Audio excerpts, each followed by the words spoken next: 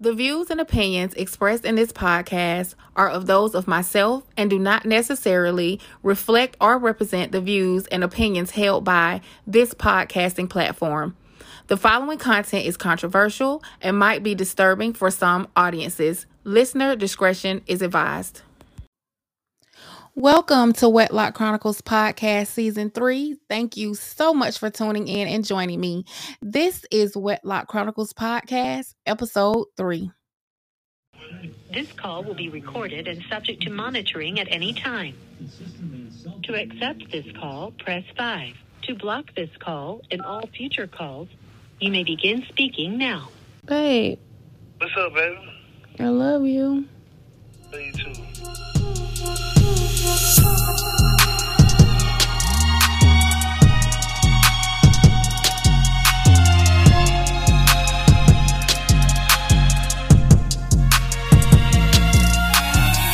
Babe, What's up, baby? We live this shit.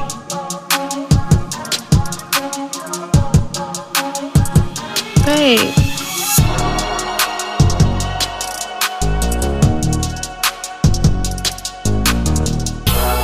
This call will be recorded and subject to monitoring at any time. To accept this call, press 5. To block this call and all future calls, you may begin speaking now.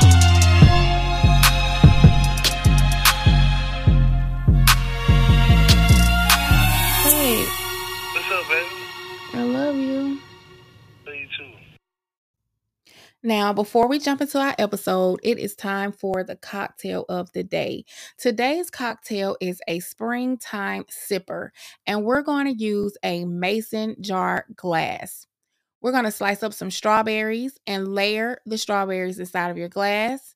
Add some ice, 2 ounces of raspberry lemonade, preferably the frozen concentrated kind, but definitely make sure it's completely thawed out.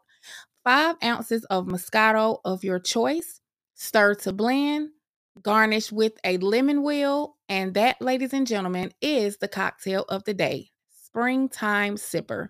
Enjoy.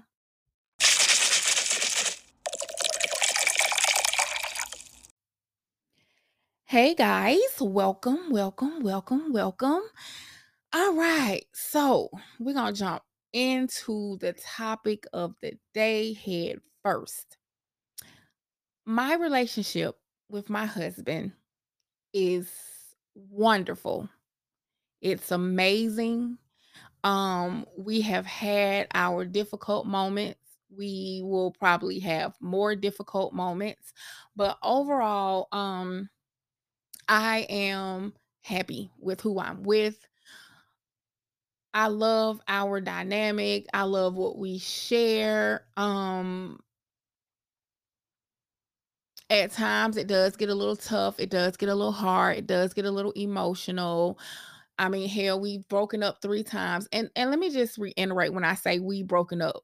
I've broken up with him 3 times. Okay. Me. That was me.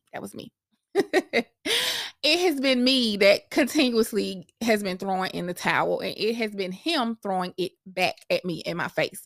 But not like I'm not saying it like on some battery, domestic violence or aggressive or anything like that. It's just me saying, I am so quick to run away. I am a runner. I don't like drama. I don't like messy. If I feel like my feelings are, if I get too overwhelmed and my anxiety kicks in due to the way I feel, for me, it's so easier to walk away and deal with the repercussions of walking away. But for my husband, it's like he totally really like ignores every time I come with the, we don't need to do this, we don't need to do this. And I'm glad that he does do that because it gives me a lot of reassurance. It does make me feel like, wow, this man really loves me. He's not trying to give up on me or give up on us, even though a lot of times, like, I'm not gonna lie, that's how I have felt. In numerous situations that we have been in. because this is foreign to me. Everything about my husband's lifestyle, everything about who he is, everything about all the things that he's been through is completely foreign to me. I am foreign to him as well. So it has not been a very easy journey. It hasn't been a stressful journey. When I say that I get in my feelings and I might cry, I cry from anger and irritation. I rarely, seldomly cry because my feelings are hurt or I am sad. My tears a lot of times come from anger and being irritated. When I'm pretty much in my feelings or my feelings are hurt, believe it or not, I don't do anything. I get quiet, completely quiet. With all the losses that I've had, deaths that I've had, it takes me days to cry. I get very, very quiet because I am literally inside of my body and inside of my brain trying to quiet my storm, because anger is my first emotion out of anything. I get angry first. My process might be different from other people, but I get angry first before I even get to any other emotions that people go through. So the anger is what comes out first. So when I say, I was crying or I didn't want to record because it is anger. Like it is like overwhelmingly me being pissed the fuck off and so angry that I like almost have an anxiety attack. Like it's very overwhelming. So it hasn't been a relationship where I've been sad a lot, where I've cried a lot, out of sadness, out of being hurt, out of irritation and anger. Yes. A lot of times it's because I have so much love for my husband and I have this need and want for him to be his best self, and a lot of times it gets very disappointing, and that's where my tears a lot of times come from, and where the irritation comes from, because I see so much in him, I see so much in us, and it's like when those times hit, it's almost like, damn, like this is just such a disappointment because we're so good. We have something so special. So I don't want to misread it. For people to think like, I'm just this, going through this stressful, relationship or anything like this. No, it's like every other relationship, up and downs. It's a little bit harder because he's incarcerated and it's like we can't do anything but communicate to try to fix our situation. But that is not what our topic of the day is. Today I want to talk about the dynamic between me, my husband, and my best friend. Now, my best friend is a wonderful woman. I mean, I have watched her raise two kids. I have just watched her be a mom. And I give her flowers hands down every time that I think about it. But I've also have had male best friends as well. Presently, still to this day, I have two male best friends. I had another male best friend that passed away in 2003, and we were like cousins. We were calling each other cousins from like literally a week after we met. So the whole world knows this man is my cousin. We have claimed each other to be that up until the day that he died. And he was actually my first male best friend. And I am saying that to say that my husband and my best friend, his niece, that's how they grew up. They grew up as best friends. Typically, you have your girlfriend as your best friend, and you do a lot of first things together. You sneak out together. You just do a lot of first things together. But for my best friend and my husband, they did a lot of their first together when it came to getting in trouble, sneaking out, lying, whatever it was. This has been their dynamic.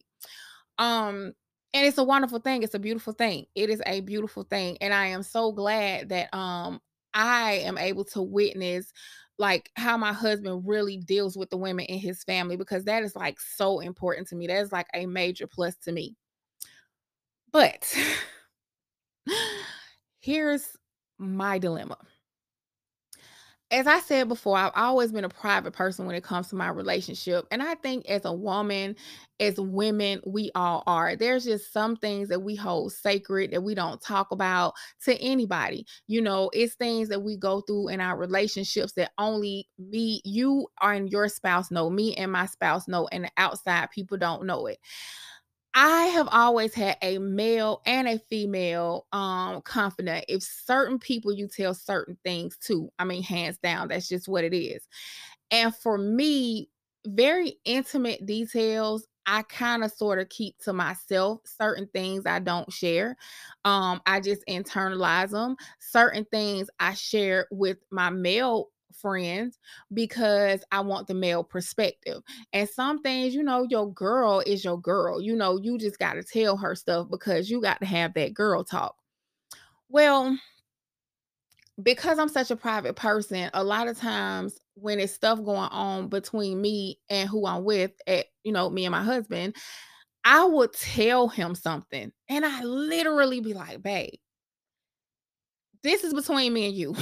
Like, because I might want to tell him, like, hey, whatever it is, today I don't like the way I look today, or hey, I'm bloated this week. I don't like the way I look. They don't look cute. I don't. Whatever it is, it's just certain things that I want to confide in with my man, with my better half. I want to be able to talk to him about anything, and sometimes I literally have to say, babe, like this is between me and you, because at the same time, his best friend is my niece. I mean, it's his niece. I always say my niece. His best friend is his niece, my best friend. Technically, my niece too. And then there's times where I want to share something with my best friend. We're going to remove her as his niece. We're going to remove her as a woman. We're going to say my best friend. Sometimes I want to just tell my best friend stuff that I ain't even told him. But it could be something between me and him that I want to share with her. And his ass to be done told her first. And I have to be like, damn, like, can I tell my best friend first what I want her to know? Like, can I like tell her, like, can it come from me first? Because as a woman, like, this is my girl. Like, I want to have girl talk. So I want to share something with her. He'll be done already told her. Like, oh my God. So it is such a dilemma because it's like, I'm telling him stuff that I don't want him to tell nobody. But his niece is his best friend. And we all know that we still gonna go tell somebody. Like, we rarely keep everything to ourselves. And it just so happens that she's my best friend too. But it might be something that I might not want her to know. It might just be for me and him. But that's his best friend. So he's going to still tell her. Just like if he told me something and I'm like, damn, like, this is a conversation you kind of had with your best friend. Like, girl, let me tell you what happened. Girl, let me tell you what he said. And I still would do it too. But it is such a crazy triangle because me and her were having a conversation last week. And I really realized, like, I could literally tell my husband, baby, don't say nothing. This between me and you. And he still go tell. Yep, he still goes and tells. And at that moment, I had to realize, like, this is not just his niece, this is his best friend as well. They have been doing this way before I came along. They've been confiding in each other, they've been having these conversations. At the same time, this is also my best friend, and it's stuff that I want to be able to share with her first before like, literally, when he asked me to marry him, he had already told her. Now, y'all know that's something that I want to tell my best friend first. That is something that a female wants to share with her best friend first. He done already told her. So I had to realize, like, I can't tell him shit. Like, I can't tell him nothing because he's still gonna go back and tell, and it has nothing to do with her as a person. It's just the fact that I want you to keep certain stuff between me and you and not tell anybody.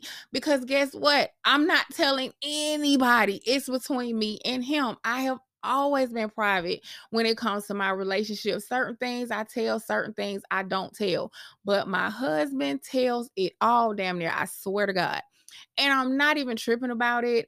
It's just one of those things where you just kind of realize, like, I really can't tell him everything because he's still going to have to get that off his chest and talk to somebody else.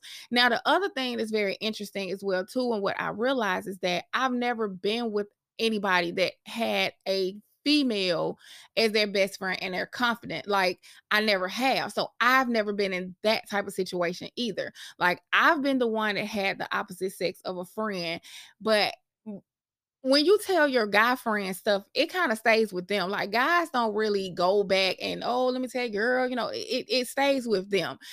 So I've always had that, bringing that into my relationship, but I've never had a person that I'm with to actually have a female as their confidant, as a person that they go to, and then let alone is my actual best friend. So just think about me telling her stuff sometime, and she probably already know. I just be feeling robbed. Like, damn, like I want to be able to tell her. Um, and then at the same time, certain stuff that I don't want anybody to know because I'm telling him, he might tell. I'm not gonna say that he tells her everything and they sit around because I know that's not true. Like, hands down, don't get it twisted now.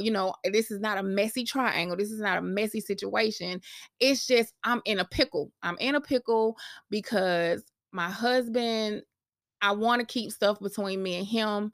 And I do know at times he does confide in her and he does tell her things. He does explain to her things about what goes on with us because he might want her opinion. He might want to get some understanding because she knows me. He might want something to um fall back on to kind of get a gauge on what I'm feeling or how I'm feeling or why I'm saying whatever it is. I totally get it because I do the same thing.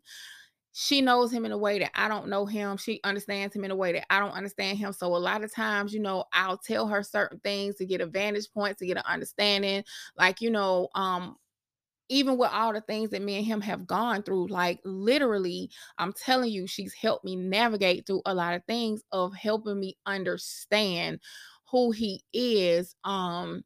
At times where I'm just completely lost on like what is wrong with this man or what's going on. I don't know how to handle this situation. So it's a gift and it's a curse. It's bitter and it's sweet. But my biggest issue is that I have come to a point where I do feel like my husband tells me all the time, it's nothing that you can't tell me. It's nothing that you can't tell me. You could tell me anything. And I believe that. I believe that wholeheartedly. That's what makes our relationship beautiful because we can talk about any and everything. But it's also one of those things where now I'm kind of like, but can I really tell you any and everything? Because some stuff I want it to stay in between me and you. And I know that that's not always the case, and that sometimes does bother me. And me and her have had this discussion too. We've had this conversation about it. As a matter of fact, like I said last week. Um, so it's just one of those things where it's a triangle. I'm in a pickle. Like, I want my best friend to myself at times, and then I want my husband to myself at times. I want to be able to tell her stuff and be the first person to tell her stuff. And then I want to be able to tell him stuff and it stays between me and him. So it is a triangle. It is a pickle that I'm in. It is a predicament that I'm in. But overall, I love my triangle. I love my triangle. I love the fact that I have a safety net when it comes to her about him. I love the fact that when things go left, she has my back. She's my voice at a lot of situations. Because she's my best friend, because she knows me, also because she's a woman. She does understand what being a woman is, and so it helps me. It helps me when when I need it. Um, at the same time, like, I love my husband, I love what we have, I love the closeness that we share. I love the fact that I can talk to him, like, about everything, like anything that's ever happened to my life, everything. Um, I adore, I adore the fact that he loves the women in his family. Like, the relationship that he has with his niece, his sister, his daughters, like, I adore that. I adore it so much because it says a lot to me. I am a daddy's girl. I love my brother like no other. And it is very important to me to see how men deal with the women in their family because it just really kind of gives you a heads up of what to expect. So I love the fact that his niece is who he chooses to communicate with and go through stuff with. I really really do. So it's like I said, it's bitter and it's sweet, it's a gift and it's a curse. But when I tell you, I'm just like, damn, like certain stuff I really got to hold back from telling him because it literally might not be anything that I want anybody to know. Like, period, point blank. Like, that's just what it is. Um, Everything is not always out on the table. You don't want to like tell all your shit all the time to whoever. Some stuff you want to keep to yourself, and some stuff you want to keep with your spouse. Period, point blank. And so, my biggest issue, my biggest dilemma within the triangle is how to really deal with being able to tell my husband any and everything, but at the same time, not really being able to tell my husband any and everything because he's not gonna keep it to himself. He's not gonna keep it to himself. I'm a little bit different. I'm a little bit different. Like, and my best friend knows, like, you could tell me something and say, Rashida, don't say nothing to nobody. And I really won't because I'm not really the type to tell other people's business to other people. Like, that's just not me. It's just never really been with me. Even if I fall out with people and I'm not friends with people anymore, I really don't go into the things that I know about these people. Once we're done as friends, once we done went our separate ways or whatever, it just is what it is. Whatever I know about you that I found out and I was told or I learned within our friendship, that's where it stays. So I don't necessarily, if he tells me don't say anything, most of the time I'm not gonna say anything. I mean, because that's just how I am. Even with me and her, that's how our relationship has always been. So it's just it's a pickle. It's a pickle. It's a pickle that I'm in. It's a triangle that I'm in because I get the best of both worlds. I get my best friend to be my niece. I get my best friend to be my best friend. I get my best friend to be my husband's best friend and my husband's niece. But it sometimes overlaps. And I have been trying to figure out how to kind of explain that to my husband without him getting upset or maybe possibly offended, and I really don't think that he will. But I could still tell him, baby, like, okay, this is between me and you. I need for you to understand, and I promise you it is not going to be between me and him. He is still probably going to say something because of how close they are and how much he loves his niece and how much she loves him. He still has got to talk to somebody. He still has to get it up off of him. And that is just one of the obstacles and challenges within my marriage, my relationship.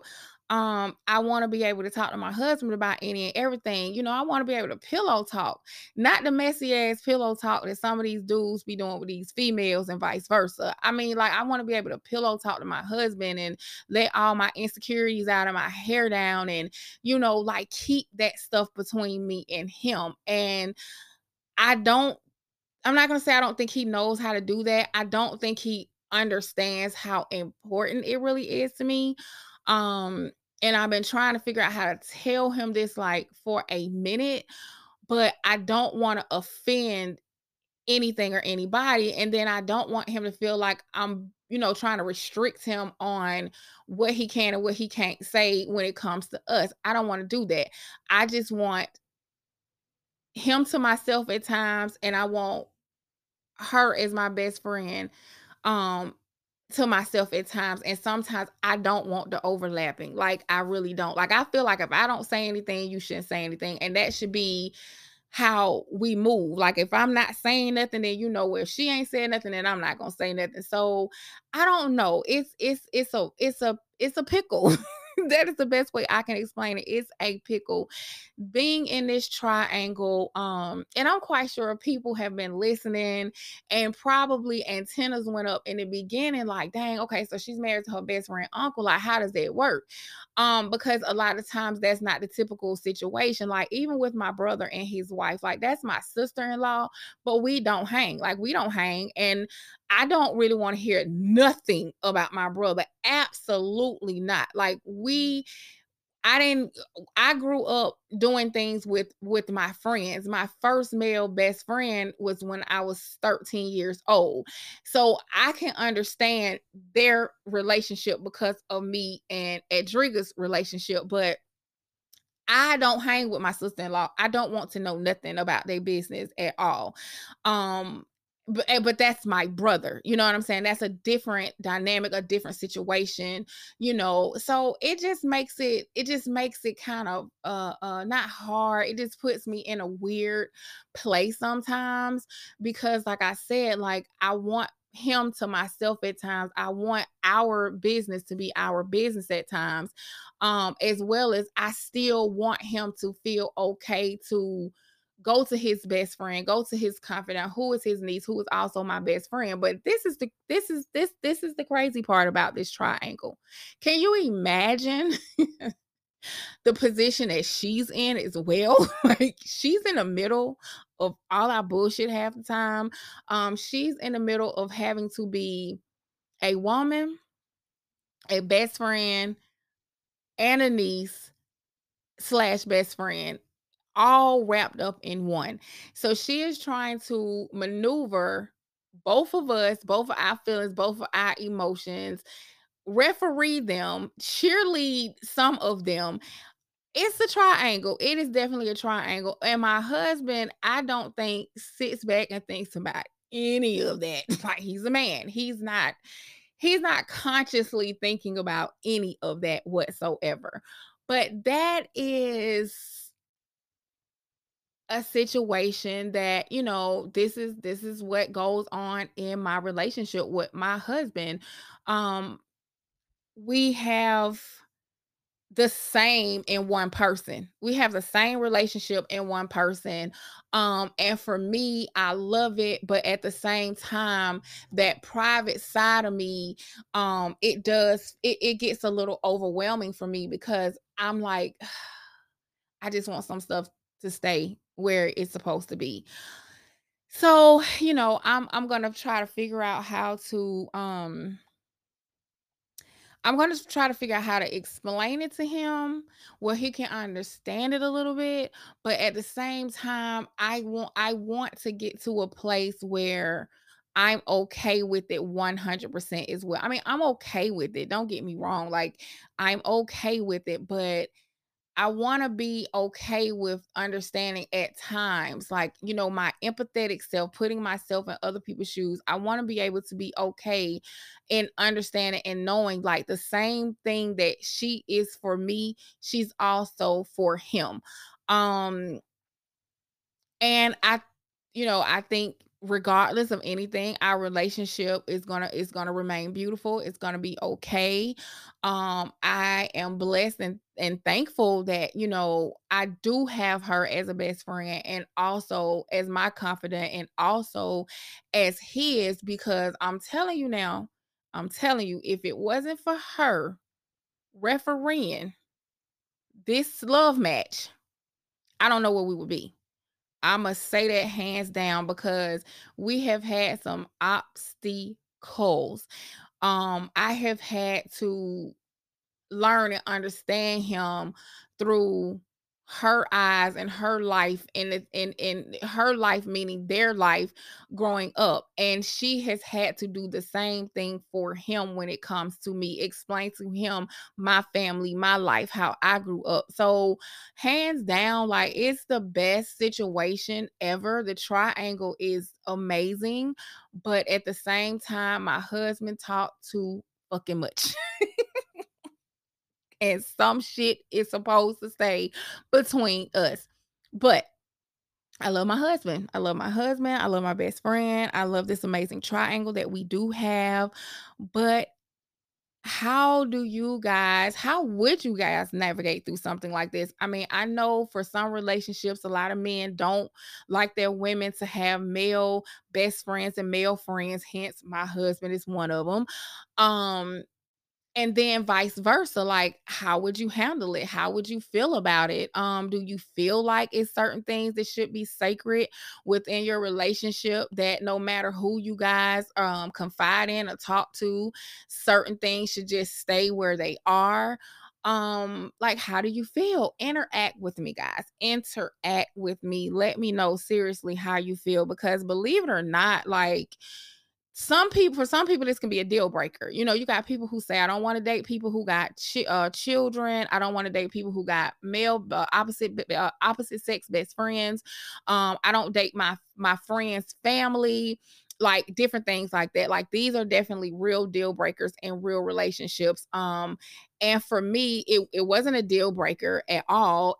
I just didn't understand the true dynamic of it all, until me and my husband just really got into this love thing. And then I was like, okay, but it didn't bother me, because my friendship with her is my friendship with her. It didn't register to me until we started really having like real relationship and marriage things, conversations and stuff like that. Like, some stuff should really remain between me and him. So I'm gonna throw that out there for you guys, and you guys tell me what you think about this. And again, thank you guys so much for tuning in and joining me on season 3's episode 3. This is Wetlock Chronicles podcast.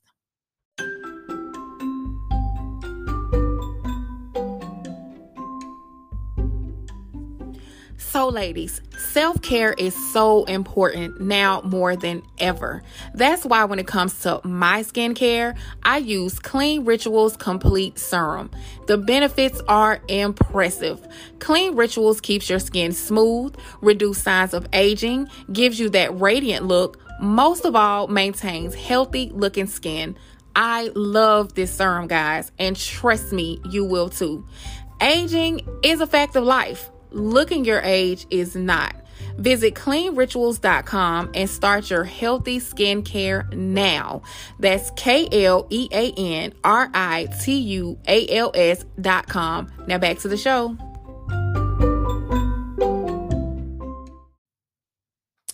Okay, guys, it is time for the updates on my amazing husband, the extra report. I am going to see my husband on Monday. Yes, I am. Yes, I am. I'm so excited. He's way more excited than I am, but I am really excited to see him. I had a dream last week, and I told him this dream felt so real. It was so vivid. Like, oh my God. I had this dream that I finally went to go see him. No. Let me back up. I didn't go see him. I had a dream that he was actually home. He was actually home, and he had a trucking company. I can't remember. I told him the dream. I emailed him the dream, but I don't have time to pull it up. But he was home. He has his own business, and me, him, and my best friend, his niece, were at home, and we were cooking, making drinks in the kitchen, and he came downstairs from getting dressed and was on his way out to let somebody into his studio, and he gave me this hug.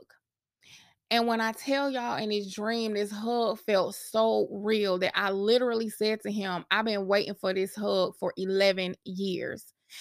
And the reason why I said that is because I have not I have not had that type of, let me put all my stress into you hug. Let me just get this hug that I need so bad. Like that embrace that only a man, only your dad, only your husband, only your man can really give you. And I haven't had that in 11 years. Um and I can't wait. I cannot wait for my husband to hug me. Like I have been missing that type of hug and embrace since my dad passed away. And I want it so bad and I need it so bad. And I cannot wait to see him. I don't even have to say anything to him, but that hug, whether it lasts for 2 minutes to 10 minutes, I can't wait. So in my dream, when I said that to him, when I woke up, I immediately like woke up and emailed him and told him about this dream. And he was like, I can't wait to give you that hug. Like, I mean, and I know he can't. I know he can't. So I'm looking forward to visiting my husband on Monday. I have a crazy weekend this weekend as I did last weekend. I have a lot of cake orders and stuff like that. So Monday morning I will be on the road to go see my husband and I cannot wait. Um my cake business, the bakery business is picking back up. I am so happy for that. I like being in my creative space. I love making cakes. I just love like being able to be free to design and create something beautiful. And when I tell you my husband is so supportive, he is so supportive of just my craft and everything that I do. Like he really makes me feel very, very good about um the things that I do and how I do them. Like he is like one of my biggest supporters and one of my biggest cheerleaders, and I really, really love him for that. Um I have been I have been thinking about Mars, and I've been telling my husband how Mars has been on my mind. And for those of you who are just now tuning in, Mars is the name of of what I want to name our son if we have a son. I want a son and I want to name him Mars. And Mars has been on my mind heavy. And I've been telling my husband, like, I've been thinking about Mars. I've been thinking about Mars. And he's like, I'm going to give you that boy. I'm going to give you that son. And the downside to it is I am now 45 years old. And by the time my husband comes home in the next 2 to 3 years, I'll be close to 50. And my chances of doing this, actually having a kid, um, hold on.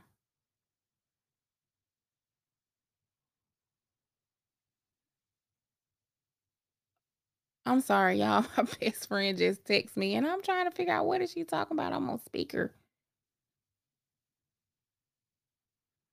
Let's see. We're gonna call her and see. This is live, y'all. Hey, you on my watch. I ain't just looking at your cake.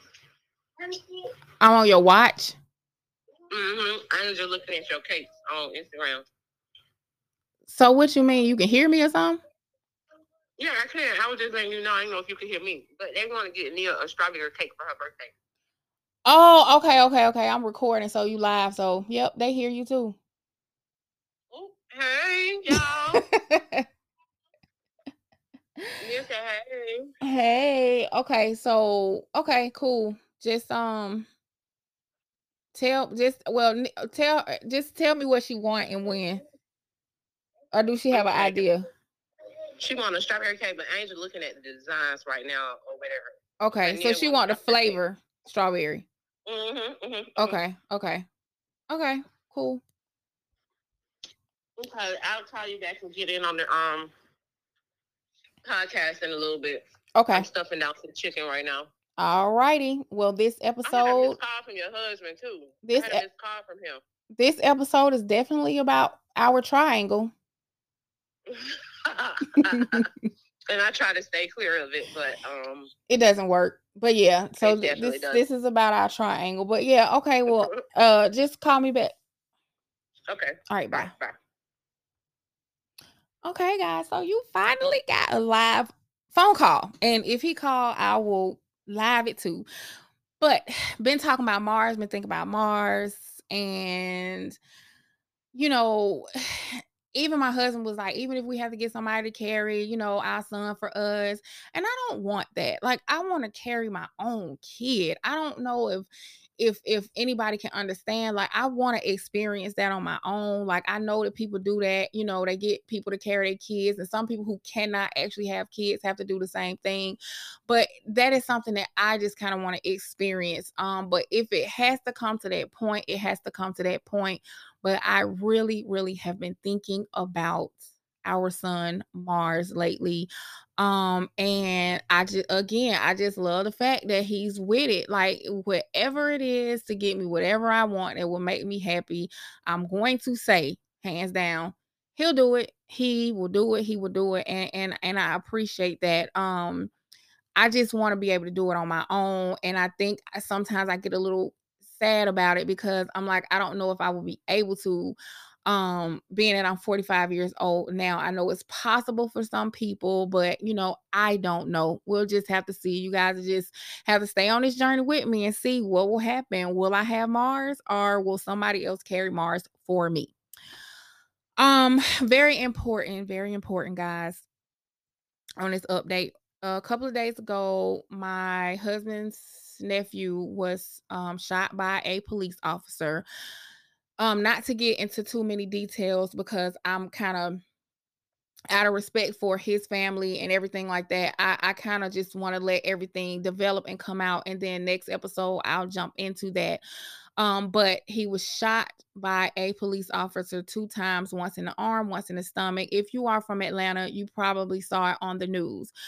But I am asking for all you guys out there that listen to me that, continuously support this podcast and support me to keep my husband and his family in your prayers, as you have always have when it comes to him.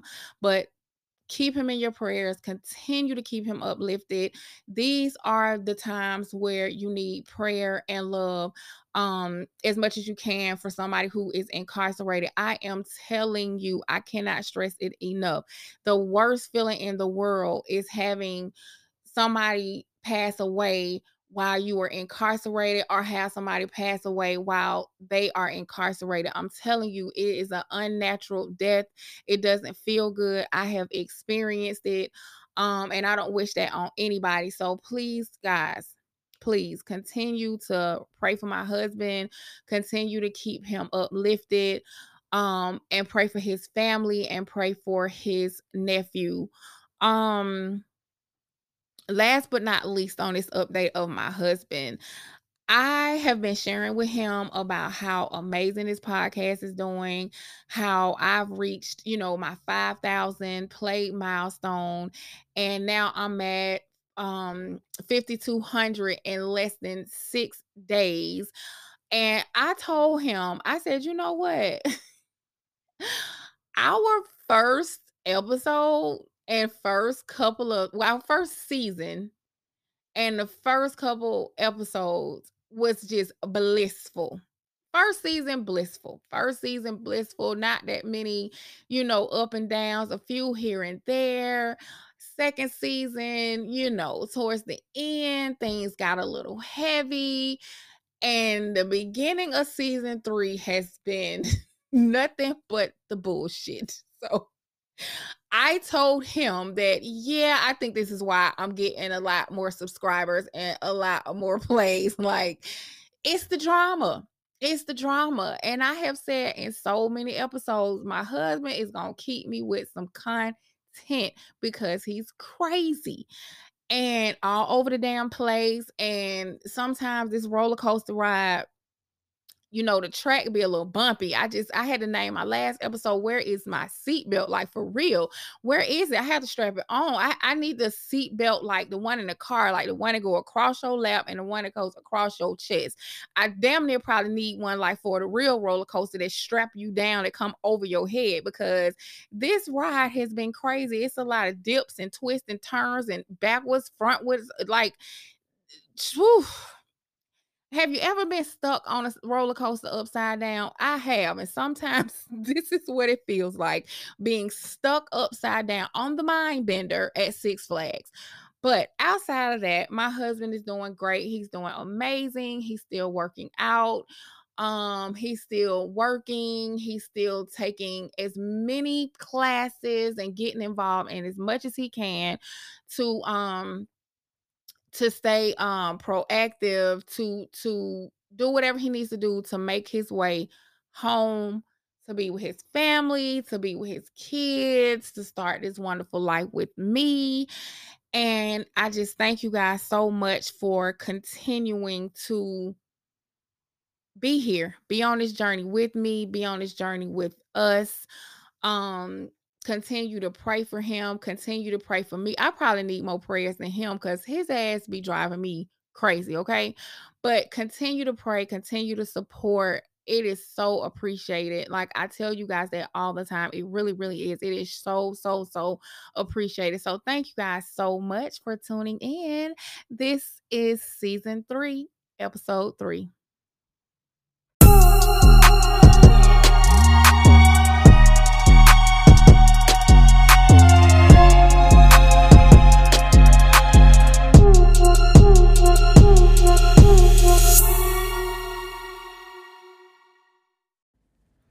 Having a spouse incarcerated isn't easy.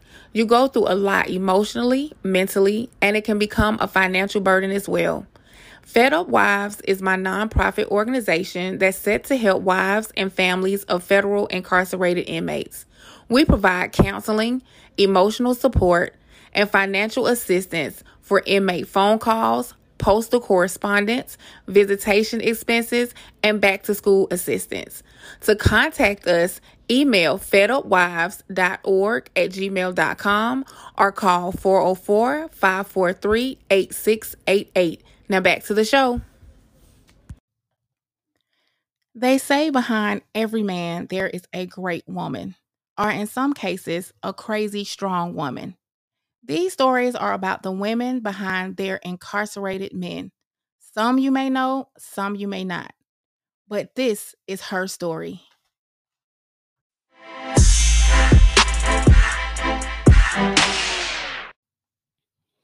Her story is about Nikki Park. Nikki Park is the wife of Wesley Snipes.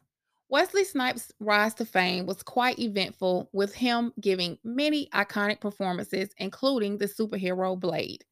His personal life, however, did not have smooth sailing from the beginning of his career. In 1990, Snipes separated from his college sweetheart, April Dubois, with whom he shares a son. But all was not bad for Snipes as he became more and more successful in the film industry. And eventually, his personal life was also surrounded in happiness as he met the love of his life, Nikki Park. After dating for a few years, the couple married in March 17, 2002. The private ceremony took place in a courthouse in New Jersey. The couple opted for a very secretive wedding, with the couple dressed in regular clothes rather than in traditional wedding attire, and Nikki not even walking down the aisle. While not much is known about her early life in South Korea is made public, considering how her husband is Wesley Snipes. But this is not about the actor Wesley Snipes that we all know and love. This is about the woman behind Wesley Snipes, Nikki Park. Born September 1st, 1977 in South Korea, a Virgo, she spent most of her childhood in South Korea, but at some point between the 1980s and the 1990s, she moved to the US. From a young age, Nikki had been passionate about art and painting. Nikki's father was known to be a producing director at NBC and Korean Broadcasting System KBS. He worked for more than 3 decades in the industry and has directed multiple Korean TV shows, including classics like The Season of Men in 1985, Another Happiness in 1991, and What is Love in 1991. The show What is Love is considered to be one of the first acclaimed Korean cultural export products. The show went on to gain millions of views from Chinese TV viewers when it aired on China's CCTV in 1997. Before the couple got hitched, they already had become parents to 2 beautiful children, Their first son was born in 2000, and their daughter, July 31st, 2001. On May 26, 2004, the couple welcomed their second son, and then they were blessed again with another son in March 2007. On October 12, 2006, Wesley Snipes, along with Eddie Ray and Douglas P., were charged with different counts of tax related fraud. On February 1st, 2008, Snipes was found guilty of 3 misdemeanor counts of failing to file federal income tax returns. On April 24th, 2008, he was sentenced to 3 years in prison. When Wesley Snipes was served with the jail time, his youngest son was only a few months old. Following the ruling, Snipes' wife Nikki wrote a 6-page letter to friends and family where she proclaimed that her husband had been wrong in a way that she thought only existed in movies. She revealed that her warrior husband is still standing strong and reached out to them for the sake of their 5 wonderful children's future and for her man's integrity and dignity.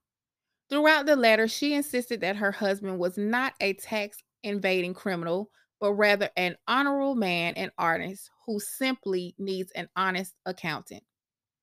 Wesley Snipes being held in prison meant that the entire responsibility of their family and their 4 young children fell upon Nikki. And she did her absolute best to raise the children right, even after the absence of their father.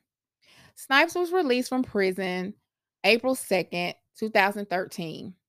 Talking about his time away from his family, he revealed that the time when he was locked up made him more appreciative of his family. He said, quote, "The biggest thing I got from it was learning the value of time and how we often squander it. I understand that very clearly now, having been away from my family and loved ones for 2.5 years. But this isn't about Wesley Snipes. This is about Nikki Park, daughter, wife, mother, and advocate. A strong woman behind her man who was behind prison walls." Girls, we run this mother. Yeah. Girls, we run this mother. Yeah.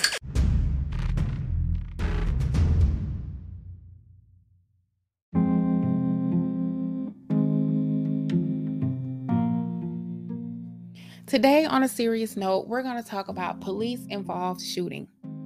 Law enforcement experts note how rare it is that police officers involved in high-profile and sometimes deadly on-duty incidents ever face criminal charges or convictions. Experts point out several factors, which include laws that protect an officer's right to use force, advantages from powerful police unions, prosecutors who may face a conflict of interest, and even jury pools that tend to side with police. It is rare because the juries are very reluctant to second guess and judge the actions of on-duty police officers in violent street encounters, said Philip Matthew Sinton, a criminal justice professor at Bowling Green State University who spearheads a group that tracks data on police crimes. Stinson, who collects and tracks data from news reports and court records across the country with a team at a Harry A. Wallace police crime database, started tracking in 2005. In that time, the team's data had revealed that at least 140 law enforcement officers have been arrested on murder or manslaughter charges related to on-duty shootings in the U.S. From the pool, about a third were convicted on any charges. 7 officers, just 5%, have been convicted of murder during that time frame, according to their research. Because the researchers' data is based on cases that are reported in the media, it may not be comprehensive or representative, but it captures a snapshot that suggests how rare charges from these offenses may be. The current standard for police use of force is in the 1989 U.S. Supreme Court decision that says force must be objectively reasonable, and reason that officers are often forced to make split decision judgments in circumstances that are tense uncertain and rapidly evolving about the amount of force that is necessary in a particular situation. The standard, which is under the federal constitution, influenced some state legislators to interpret their constitutions similarly. And many individual police agencies have incorporated that federal standard into their own policies and training, according to Brandon Garrett, a professor of law at Duke University of Law and faculty director of the school's Wilson Center for Science and Justice. There is no reliable database set that tracks on-duty shootings dating back to 2005. But according to the Washington Post police shooting database, on-duty police officers have shot and killed more than 5,000 people since 2015. Police officers on trial enjoy benefit from reasonable doubt. Police officers who stand trial for murder or manslaughter have a unique set of advantages that make criminal conviction less likely, according to Garrett. In this country, many uses of force are not crimes. Criminal charges are rare. And we've seen grand juries decline to indict in high-profile cases, said Garrett. Unlike the vast bulk of criminal cases that result in convictions through guilty pleas, many police officers do not plead guilty and they are successful in trial. In many states, attorneys for police officers argue that their use of force and conduct was justified under split-second circumstances, which refers to rapidly evolving police encounters, according to Garrett. Police defendants often turn down plea offers knowing that their defense will likely succeed at trial. Officers often secure defense attorneys just hours after the incident occurs, and they have high quality union representatives from the onset to advise of their strategy, experts say. The quality of lawyering is very different for regular criminal cases, Garrett said. For the typical criminal defendant, it is incredibly risky to go to trial. I'm going to say that again. For the typical criminal defendant, it is incredibly risky to go to trial.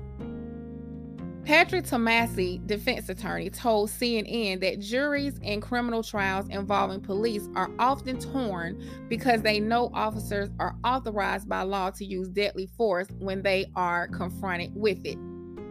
People on the outside don't understand what the law is. There are training and use of force statutes determining when police can use deadly force. Tomasi said, "You have to look at whether he had the right to use it at the time he used it. And it is more than not understanding the scope of the law. Police defendants also benefit from jury sympathy due to the police perception that their job is inherently dangerous, which can broaden their range of self-defense arguments. Officers know that they have legal defense that wouldn't otherwise be available because they have a professional role in which they are authorized to use force that no one else is," Garrett said. That makes for a very difficult case. On the day that the jury cleared Rossfeld of charges, whom was found guilty of killing a black 17-year-old Antoine Rose II, several bullets were fired into Tomasi's law office in Monroeville, Pennsylvania. He said, "There's always so much emotion involved in these cases that the hard part for a defense posture and a prosecution's posture. You just hope that the people listen to the law, set aside whatever emotions are involved, follow the law, and render the proper decision." Garrett said that there are hundreds of instances where police use deadly force each year, but despite the fatality, very few of those incidents result in an officer facing criminal charges. In the aftermath of Derek Chauvin's guilty verdict, Garrett believes that there will continue to be rethinking of how and when officers should be held civilly or criminally liable when they cause death. In police brutality cases, the question is whether the officer accused of misconduct acted reasonably and their behavior was necessary under the circumstances, but how reasonable is defined remains largely elusive. There are so few cases that tell us what reasonable is, and that is why the conviction of Derek Chauvin's trial set a standard for reasonable that we didn't have before, said Gloria Brown Marshall, professor of constitutional law at John Jay College of Criminal Justice and civil rights attorney. The Chauvin trial is a rare example of zealous prosecution. In hundreds of years where prosecutors have failed to prosecute white people for crimes against black people, Brown Marshall said. Despite viral images of police using what some argue to be excessive force, most are deemed reasonable by prosecutors and grand juries, whether because the officer's actions found to be justified or there is not enough evidence to file for criminal charges. I was listening to CNN around the Derek Chauvin trial, and a point was made that stuck out to me. And I want to make sure that I'm saying this correctly, so bear with me. It was said that a lot of times when the charges are made, a lot of people want first-degree murder. And when you charge on that scale, you can't go lower. So if someone is found not guilty in first-degree murder, there's no other charge that can be made, if that makes any sense. And that's why a lot of times they also are not found guilty, because the statute and things that go into what is considered first-degree murder, they literally don't find beyond a reasonable doubt that could hold any weight. And that's why they're found not guilty. If you charge for lesser charges, you have a better chance of getting those lesser charges so that some jail time can actually be made. And this is the best way I can explain it. I found this, so hopefully you'll be with me. A lesser crime, also known as a lesser included offense, a crime that is necessarily committed in carrying out a greater crime because the greater crime contains all of the elements of the lesser crime. For example, a defendant who is convicted of murder is also necessarily guilty of battery. Because the elements of murder include the offense of battery, despite that, a jury cannot convict a defendant of both a greater and lesser crime for the same conduct. However, a count may instruct a jury to convict the defendant on a lesser crime if they are not convinced beyond a reasonable doubt that the defendant is guilty of the greater crime. Prosecutors sometimes decide to charge a defendant with a lesser crime to increase their chances of securing a conviction, rather than risking an acquittal at trial for a greater crime. Prosecutors also use lesser crimes to encourage plea bargaining by offering to reduce a charge from the greater offense to the lesser offense in exchange for a guilty plea.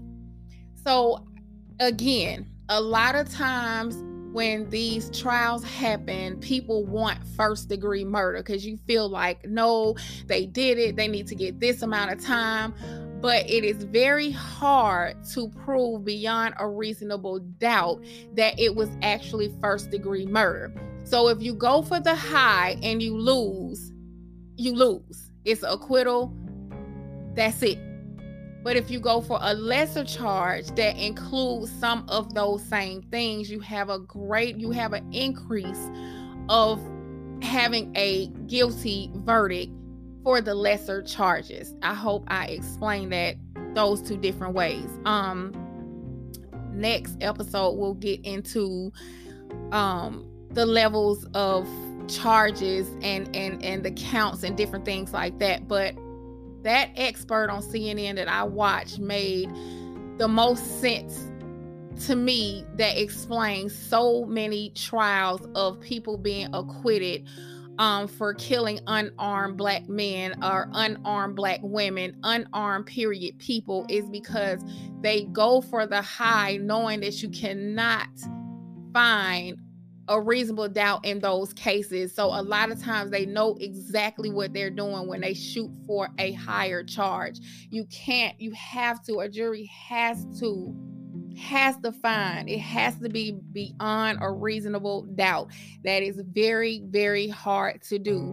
And if they find you not guilty because all the elements within that charge do not give them that satisfaction of beyond a reasonable doubt, there is an acquittal.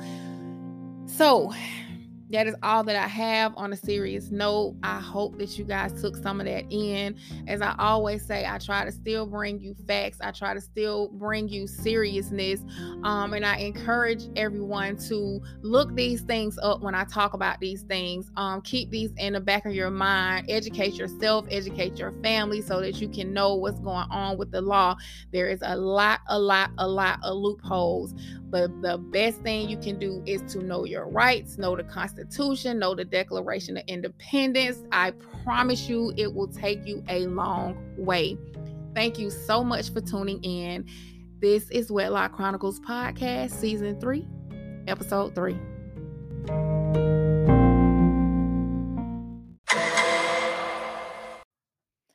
Quick update, guys. Man, you guys are rocking out with me. I am so thankful and appreciative. Within 7 days, I thought I had to burp. I didn't want to be rude and just burp out loud. But within 7 days after reaching the 5,000 play goal that I set for myself, I am now at 5,200 plays within 7 days. I know it's the drama, but I'm hoping it's really because it's good content and you guys are enjoying this journey. I hope you guys really are, because I am enjoying telling you as my journey continues to develop, as I continue to love on my husband and my husband loves on me and all the drama that comes with it. I am hoping that is what's keeping you guys coming back and keeping you guys spreading the word. Again, I am very, very, very appreciative. If you want to follow all the social media platforms for this podcast and myself, please do. It's very important, as I've been saying every episode, it's very important that you guys rate, review, comment this show. It helps the show out. Anybody who has a podcast will tell you it's so important that you get rates, that you get reviews, because it helps take you to another level, take you to the next level in podcasting. It helps with sponsorship and all of the above. So please, guys, take the time out to rate and comment. Spotify or on Amazon, on Apple, wherever you listen to your podcast, please take the time to rate and review the show, rate and review me. I have added new merch onto the Shopify shop if you guys are interested. All of the social media pages are linked to the store. Even the website is linked to the store. So feel free to check out some of the new merch. I have t-shirts, I have tote bags. I will continue to add on more merch at least maybe once or twice a week. It'll start being more and more merch that'll be available. This April 17th at 9 p.m., I will be having a streaming party. Yes, I will be celebrating the 5K listens, I have a few friends and family. We're going to get together and we're going to stream this party. So you guys can tune in and view the party, participate, whatever you want to do. At 9 p.m. next Monday, April 17th. If you guys are looking for brand promotion, business promotion, you can email wetlockchroniclespodcast@gmail.com. I have pricing, information, anything that you need. Just let me know. We do commercials, any kind of promotion that you're looking for, whether it's social media, whether it's on the podcast, whether it's on the website, all the platforms that I have, all of these things, I have package pricing for them. And I believe that is all for the updates. Again, thank you guys so much for showing me so much love, continuing to listen, continuing to spread the word. These numbers are climbing. I have new subscribers, new followers, the plays are going up, and I am so appreciative. Like, again, I'm just a girl telling a love story that I really didn't think nobody really wanted to hear. As time has gone on, you guys have reached out to me and told me how my story sounds like your story, or we share a lot of similarities in our stories. And I am so grateful. I'm so grateful. I'm completely humble. I hope that I'm doing some type of service for somebody out there, even if it's just one person. So again, thank you guys so much for tuning in. This is Wetlock Chronicles Podcast, Season 3, Episode 3.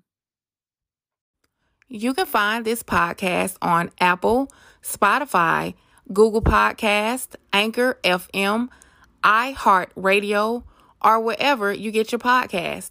For episode updates, upcoming live episodes, discussion forums, and contact information, please visit the website, wetlockchronicles.com. This call will be recorded and subject to monitoring at any time. To accept this call, press 5.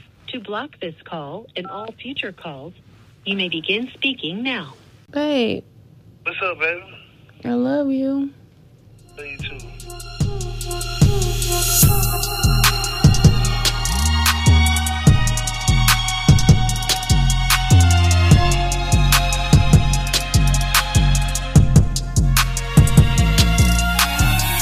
Babe. What's up, baby? We live this shit.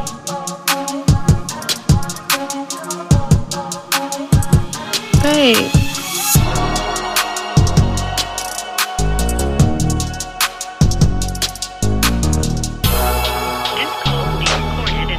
Monitoring at any time. To accept this call, press 5. To block this call and all future calls, you may begin speaking now.